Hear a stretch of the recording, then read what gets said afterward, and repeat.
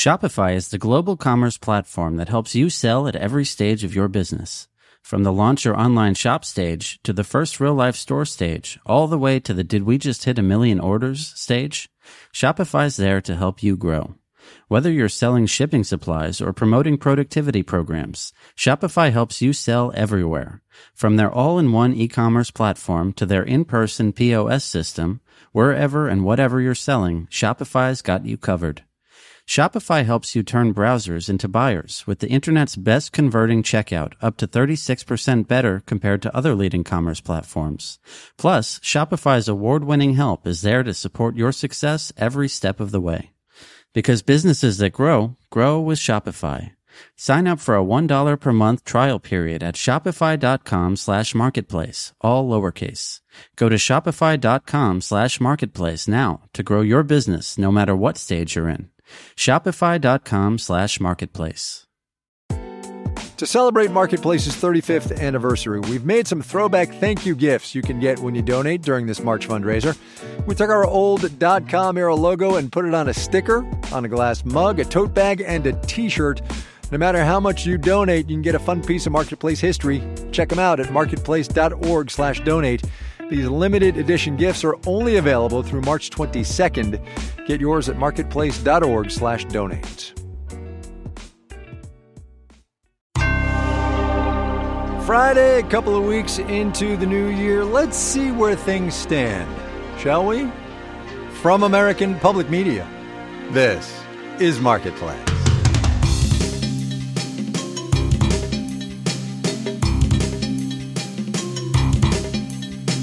In Los Angeles, I'm Kyle Rizal. It is Friday today, the 12th day of January. Good as always to have you along, everybody.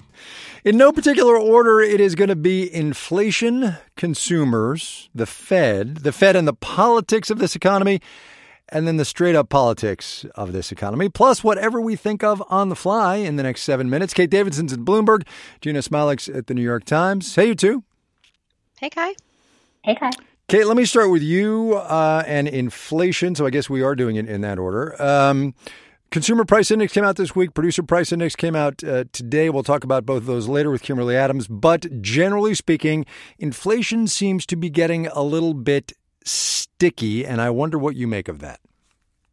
Yeah, so we certainly saw that the CPI report, which is the big one that I think that most people focus on and are aware of, accelerated last month. You know, it was on the decline for much of 2023. What to make of this? It was largely in line with what forecasters expected. You know, the boost was kind of due to stubborn services costs, things like housing and car insurance. So to your point, yeah, a little bit sticky. I think that Cleveland Fed President Loretta Mester, she tends to be more hawkish and sort of wary of these stubborn price pressures. She sort of summed it up as like, this doesn't necessarily suggest that there's some reacceleration in inflation, but it definitely underscores that the Fed's work isn't done, right? They still have to kind of wring out some of these price pressures in the economy. So if we think about what Chair Jay Powell has said, like the path is going to be bumpy. So this was a bump for sure. PPI, which is producer prices, a little bit better. It decreased for a third straight month. So that, just prompted investors to kind of boost bets on the Fed cutting interest rates sooner rather than later, despite their repeated attempts to say, no, we're not in a rush here. That's so interesting. Gina Smilik discussed that a little bit, the last bit of what Kate said right there, that Fed, markets are now saying, yeah, Fed's going to keep on cutting. I think Jay Powell looks at this and goes, I don't know. Yeah, I think it's probably actually a bit of an open question at this stage. I mean, it's important to note that for this report, which, as Kate mentioned, was kind of in line. I mean, I don't think this was a huge surprise to anybody at the Fed. And so I think even before this report came out, I think we were a lot of pushback on this narrative that had developed in markets, which was that, oh my gosh, they're definitely going to cut in March. And I think Fed officials were very clearly trying to tell investors that they had gotten out over their skis. They were feeling way too confident about that. And they weren't even confidently ready to say that they were done raising rates yet, let alone guaranteed they were going to be cutting rates in March. And so I think we're at this juncture where a lot of things can happen between now and that March meeting. I think we're expecting a pretty soft print on their preferred inflation index, the personal consumption expenditures gauge. That could be a really soft print. We could get a soft print on that number before we have that meeting. Things could happen. That said, I think it's pretty clear that the Fed does not want to commit to cutting at that meeting, and in some ways wants to sort of, tamp down expectations for that move. Right. Kate, can we talk about consumers for a second? The New York Fed was out with its survey of consumer expectations this week. Generally speaking, regarding inflation, consumers are feeling all right. Generally, in the vibe sense, they're feeling okay. That's a positive change. Yeah, I mean, if you look at other measures of consumer sentiment, University of Michigan, for example, the Conference Board, other people that track these things, it's been looking kind of dour if you compare it to the economic data, right? It seems like things are fairly sturdy, and that's been such a big question. Why are consumers feeling so lousy? But then we had this report on Monday, which was, pretty good. It was year-ahead inflation expectations dropped to the lowest level since January of 2021.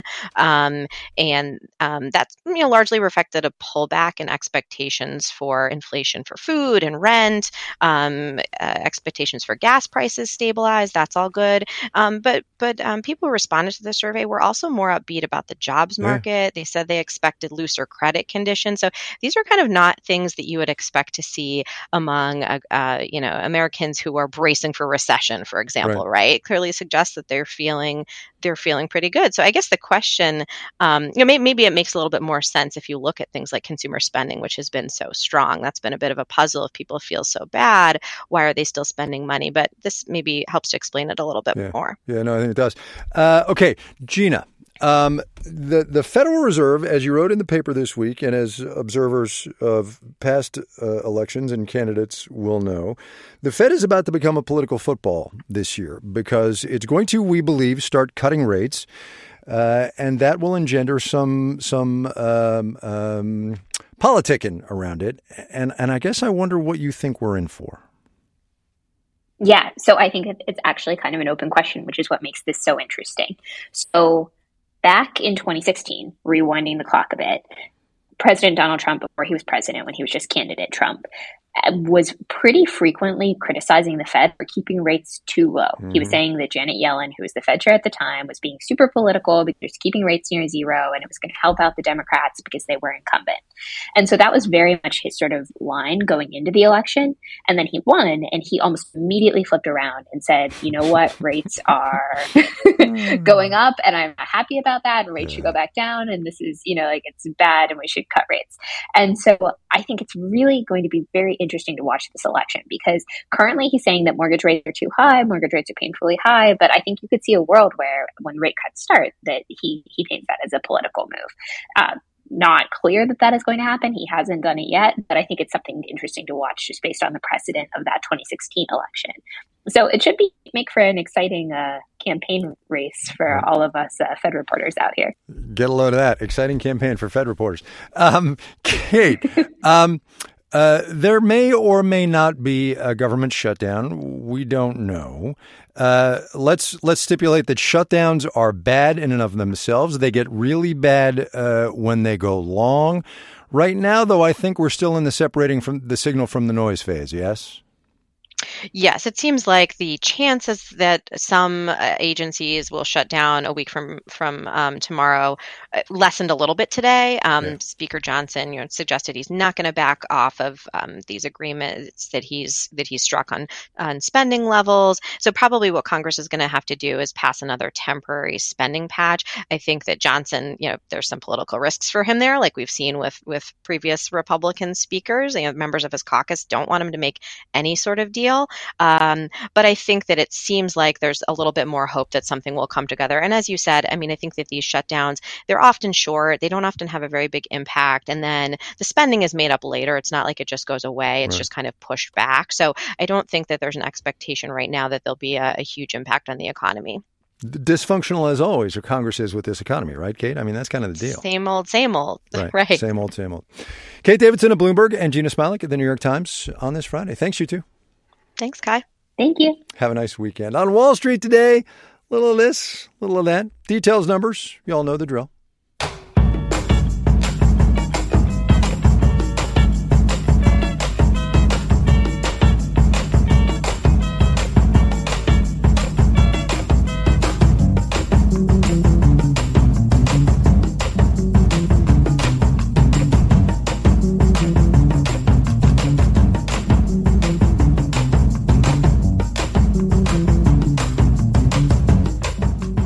All right, Gina and Kate and I were talking about this a minute ago, the ways you can measure inflation in this economy. You've got a couple of options, statistics and data-wise, most specifically, not anecdotally. There is the Fed's favorite, the Personal Consumption Expenditures Price Index, PCE in the vernacular.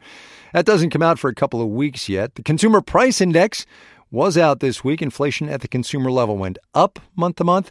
Also, the Producer Price Index, which came out this morning, as Kate said, inflation at the wholesale level down month to month. So, how to read and reconcile those seemingly divergent indicators?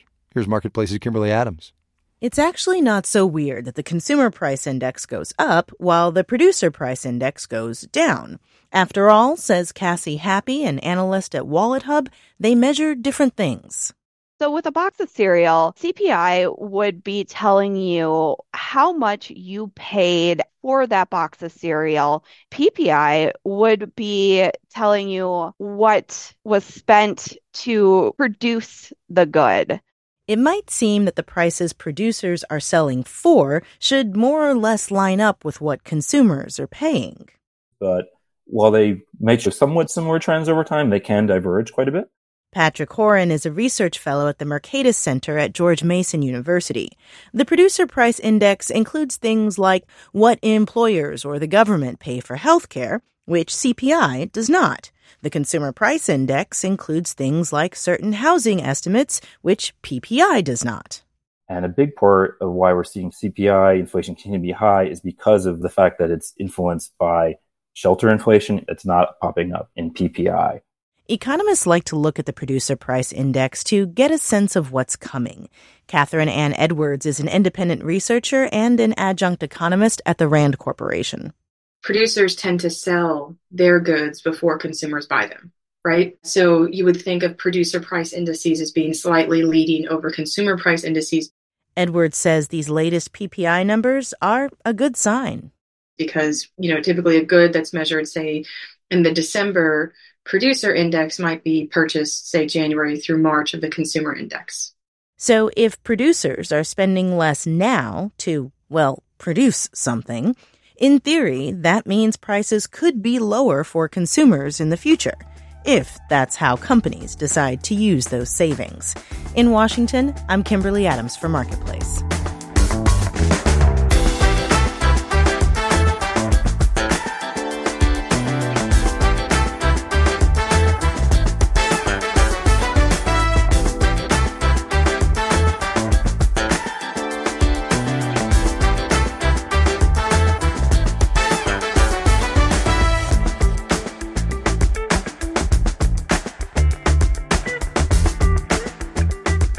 Mean Girls, the movie based on the Broadway musical, based on the movie, is out in theaters today. The educators, Tina Fey and Tim Meadows, are back in their original roles. The high schoolers, including the Mean Girls, are mostly not. The remake joins what's been referred to as the Mean Girls universe, another example of how Hollywood just does not like to let any grass tall grow on successful intellectual property, even if it's made of plastic. Marketplace's Stephanie Hughes explains. Mean Girls has always been one of my go-to comfort movies. It all feels so familiar. The high school hierarchy, the mathletes, the cafeteria conversations with the popular girls, a.k.a. the plastics. Oh my God, I love your bracelet. Where did you get it? Oh, my mom made it for me. It's adorable. Oh, it's so fetch. What is fetch? Oh, it's like slang from England. The original is now 20 years old, and this is a chance for Hollywood to make money by presenting an old story to a new audience. Not just people who remember the social roller coaster of high school, but people who are living through it. Sam Adams writes about film for Slate and says his 14-year-old daughter asked to go see the movie with her friends. They just got through middle school, so they could tell you a whole lot about Mean Girls with small m, small g. Adams says they've seen the original, and they know one of the new stars, Renee Rapp, from TikTok. She plays Regina George in the new musical version of the movie.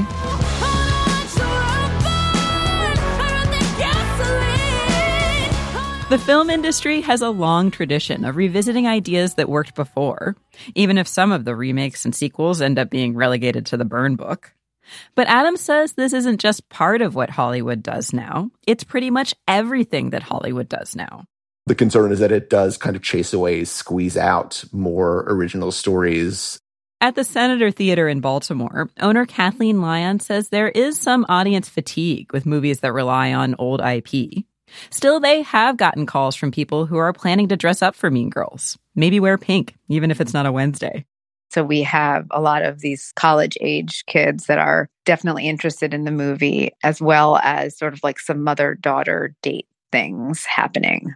Lyon says they're not doing any special promotions to get people in, and instead will leave that to happen organically.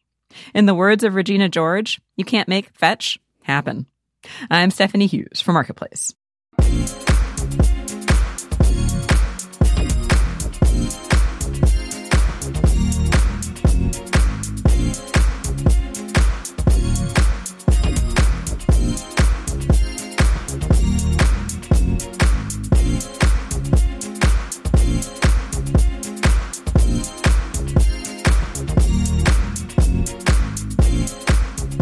Coming up. Flag football, honestly, it's a brilliant idea. Is there a but there? Because I kind of hear one coming. First, though, let's do the numbers. Dow Industrial's off 118 points today, 0.3%, 37,592. The Nasdaq nudged up 2 points. We'll call that flat, 14,972. S&P 500 up 3, also flat, 47,83 there. For the 5 days gone by, the Dow gained just a tad, 0.3%. The Nasdaq increased 3%. The S&P 500 up about 1.8%. Some of the country's biggest banks posted earnings reports today, and bank profits were up an average, I don't even know what that is, an average of 11% for those that reported, despite some fourth quarter losses. Remember Silicon Valley and Signature Bank crises last year? Banks mostly footed the bill that helped the Federal Deposit Insurance Corporation deal with the fallout from that. We talked about that. Anyway, in the markets, Bank of America shares down 1%. Citigroup jumped 1%. Wells Fargo down 3.3% today. Bond prices were up. The yield on the 10-year T-note fell to 3.95%. And you are listening to Marketplace. Shopify is the global commerce platform that helps you sell at every stage of your business. From the launch your online shop stage to the first real-life store stage, all the way to the did we just hit 1 million orders stage, Shopify's there to help you grow. Plus, Shopify's award-winning help is there to support your success every step of the way. Because businesses that grow, grow with Shopify. Sign up for a $1 per month trial period at shopify.com/marketplace, all lowercase. Go to shopify.com/marketplace now to grow your business, no matter what stage you're in. Shopify.com/marketplace. This is Marketplace. I'm Kai Rizdal. For a very brief minute this weekend, the American election cycle is going to drop down just a little bit in the headlines. Taiwan holds elections for a new president and legislature tomorrow, balloting that will have outsized geopolitical importance. From the outside, anyway. In Taiwan, though, a lot of voters, young ones in particular, are prioritizing other things. As Marketplace's Jennifer Pack reports now from Taipei. On a sunny day, the governing Democratic Progressive Party, or DPP, holds a political rally in central Taipei. Dozens of people trickle to the stage as the DPP's campaign song plays. An elderly man with a purple balloon is dancing. He runs on the spot, strikes a pose, shuffles to the side, strikes another pose. People at the rally are certainly young at heart, but not young. So, for the voice of youth, I head to the trendy shopping district of Ximending, where I meet Zheng Yuya. She's 25, and she says she hasn't been paying attention to the election campaign, but says she might still vote.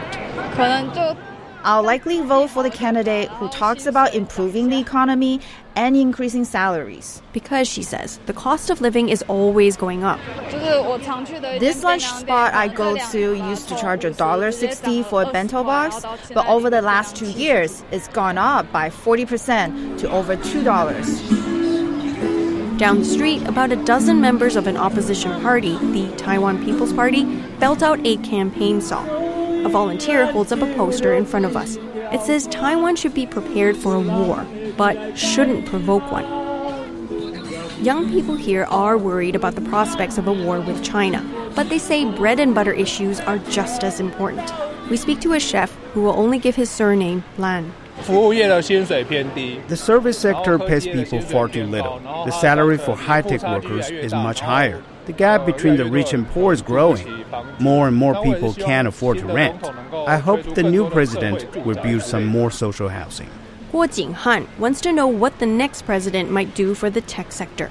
He says some tech firms in Taiwan have already cut staff, or they're on a hiring freeze, in part because U.S.-China tensions have meant fewer orders. When the U.S. imposes chip sanctions on mainland China, our exports to China diminish. Less work means fewer staff. His girlfriend, Lina Sun, still hasn't decided how to vote. She says, sure, there are differences between the parties, but they're not making their positions clear on the big issues. I think many candidates have avoided the topic of Taiwan cutting ties with mainland China. The main opposition party, the Kuomintang, is seen as pro-Beijing, but even it isn't calling for unification with China. College student Lin Changming longs to hear substance from the candidates. Most party candidates aren't talking about how their platforms can improve Taiwan. Instead, they're yelling about how bad the other parties and their candidates are. Zhan Shuqing is majoring in logistics. She wishes politicians would do more for students who are struggling. Some parents help with school fees. That's not easy for them, so we need to find our own pocket money. I want to concentrate on my studies, but instead I end up studying and working at the same time. It's exhausting being a student. So exhausting, in fact, she hasn't been following the election news. Perhaps she'll vote, she says, if she has the day off from work. In Taipei, I'm Jennifer Pack for Marketplace.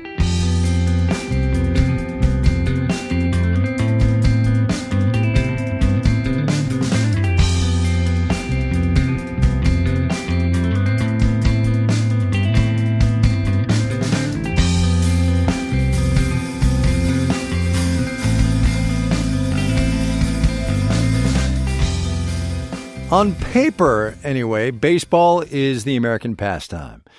But if we're looking just at television ratings, which can be read to mean, among other things, money and cultural impact, it is far and away football that Americans are tuning into. Of the 20 most watched television broadcasts of 2023, 19 of them were football games. At the same time, though, participation in youth football, that is, kids signing up to actually play the game, is having a very different moment. After tackle football made headlines in the 2010s for concussions and other brain injuries, not a few parents started saying they will just pass. Dave Scheina did some diving into the data for the Washington Post in a series the paper's doing called The Divided States of Football. Dave, welcome to the program. Thanks for having me. Could you do a little compare and contrast, a little before and after with Pop Warner / Little League football participation before CTE and concussions became a thing and now these days? Yeah, basically participation in youth and high school football has dropped almost every year since the CTE crisis arrived. So we're talking 12, 13 years now. Mm-hmm. And basically high school participation and youth football participation are both down in the vicinity of 10 to 15% in that time. So in terms of high school football players, we're talking about perhaps 100,000 fewer players now than there were 12, 15 years ago. And we should say, and this is kind of the point of the series that you and the Post are doing, it is uneven nationally, right? That's not uniform across the board in every state. Yeah, that's what we found. So the 15% figure is across the country, mm-hmm. but there are certain states, certain regions, certain pockets, and most importantly, certain demographics where participation has fallen at a much steeper rate. List out a couple of them for me. Honestly, the most fascinating one to me was in terms of conservative and liberal split or a political divide. It's obviously not as quantifiable as some of the other demographics because, the kids who play those sports are not being asked to identify as that. But we're fortunate enough at the Post to have a fantastic polling department of our own. And they had done a poll in 2012 that asked participants their views on tackle football for kids. back in 2012, the divide between conservatives and liberals was pretty small. It was something like 65% of conservatives recommended football for kids and 61% of liberals. Don't hold me to those numbers, but it was something like that. And in 2023, that gap had widened to 75% of conservatives would recommend football and only 44% of liberals. So the gap went from 5 or 7 percentage points up to 30 plus. Politics is everywhere, man. So look, the business analogy here is that football has a supply chain problem, right? Yeah. Well, they would have, if not for the sort of marketing strategy of sorts by the NFL to embrace flag football. So you create an alternate pipeline. You also expand your footprint among girls and women into the sport that way. And even if they don't translate or graduate, I suppose, up to tackle football when they age out of flag, you've created, a pipeline of athletes, but also a pipeline of fans. We should be clear here. It's not like, I don't even know what Super Bowl number we're on, 55, 56? I don't even know. But Super Bowl 75, when we get there, is not going to be a flag football game, right? That's not what you're saying. I don't think so, no. But I will say that the NFL very pointedly has been saying for some time now that the future of football is flag. And that's a direct quote from Troy Vincent, who is the executive vice president, I believe, of football operations for the NFL. So they are in some ways setting the stage, I suppose, for somewhere way, way, way down the line, a transfer to flag football as the base model. I mean, you got to innovate, right? And football is, if nothing else, in fact, mostly, it's a business. That's exactly right. The fall off in participation in tackle football, that was considered to be somewhat of an existential crisis for the game.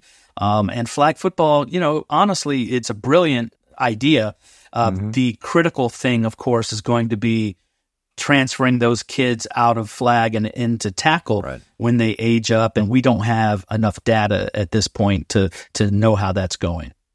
Dave Sheinin at the Washington Post. The paper's series on football and the changes that are coming into it is called Divided States of Football. Dave, thanks a lot. Appreciate your time. Thank you very much.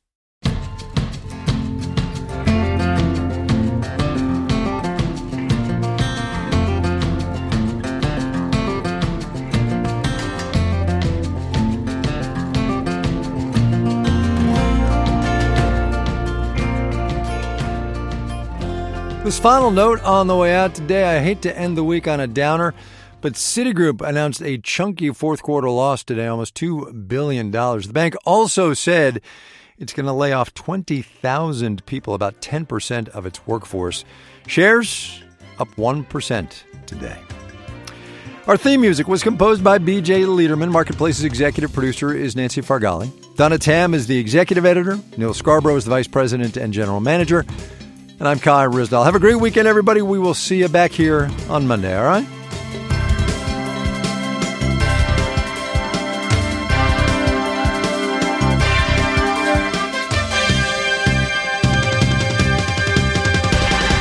This is APM. We all want to be our best selves, but it can be an expensive journey. From experimenting with alternative medicine, I was working with a natural, holistic nutritionist and never really thought about the cost. To splurging on fast fashion. I was spending all my tips. I was definitely spending $200 a week. I'm Rima Jerez, host of Marketplace's This Is Uncomfortable. This season, we explore the cost of self-care and the real motivations behind our spending choices. Listen to This Is Uncomfortable wherever you get your podcasts.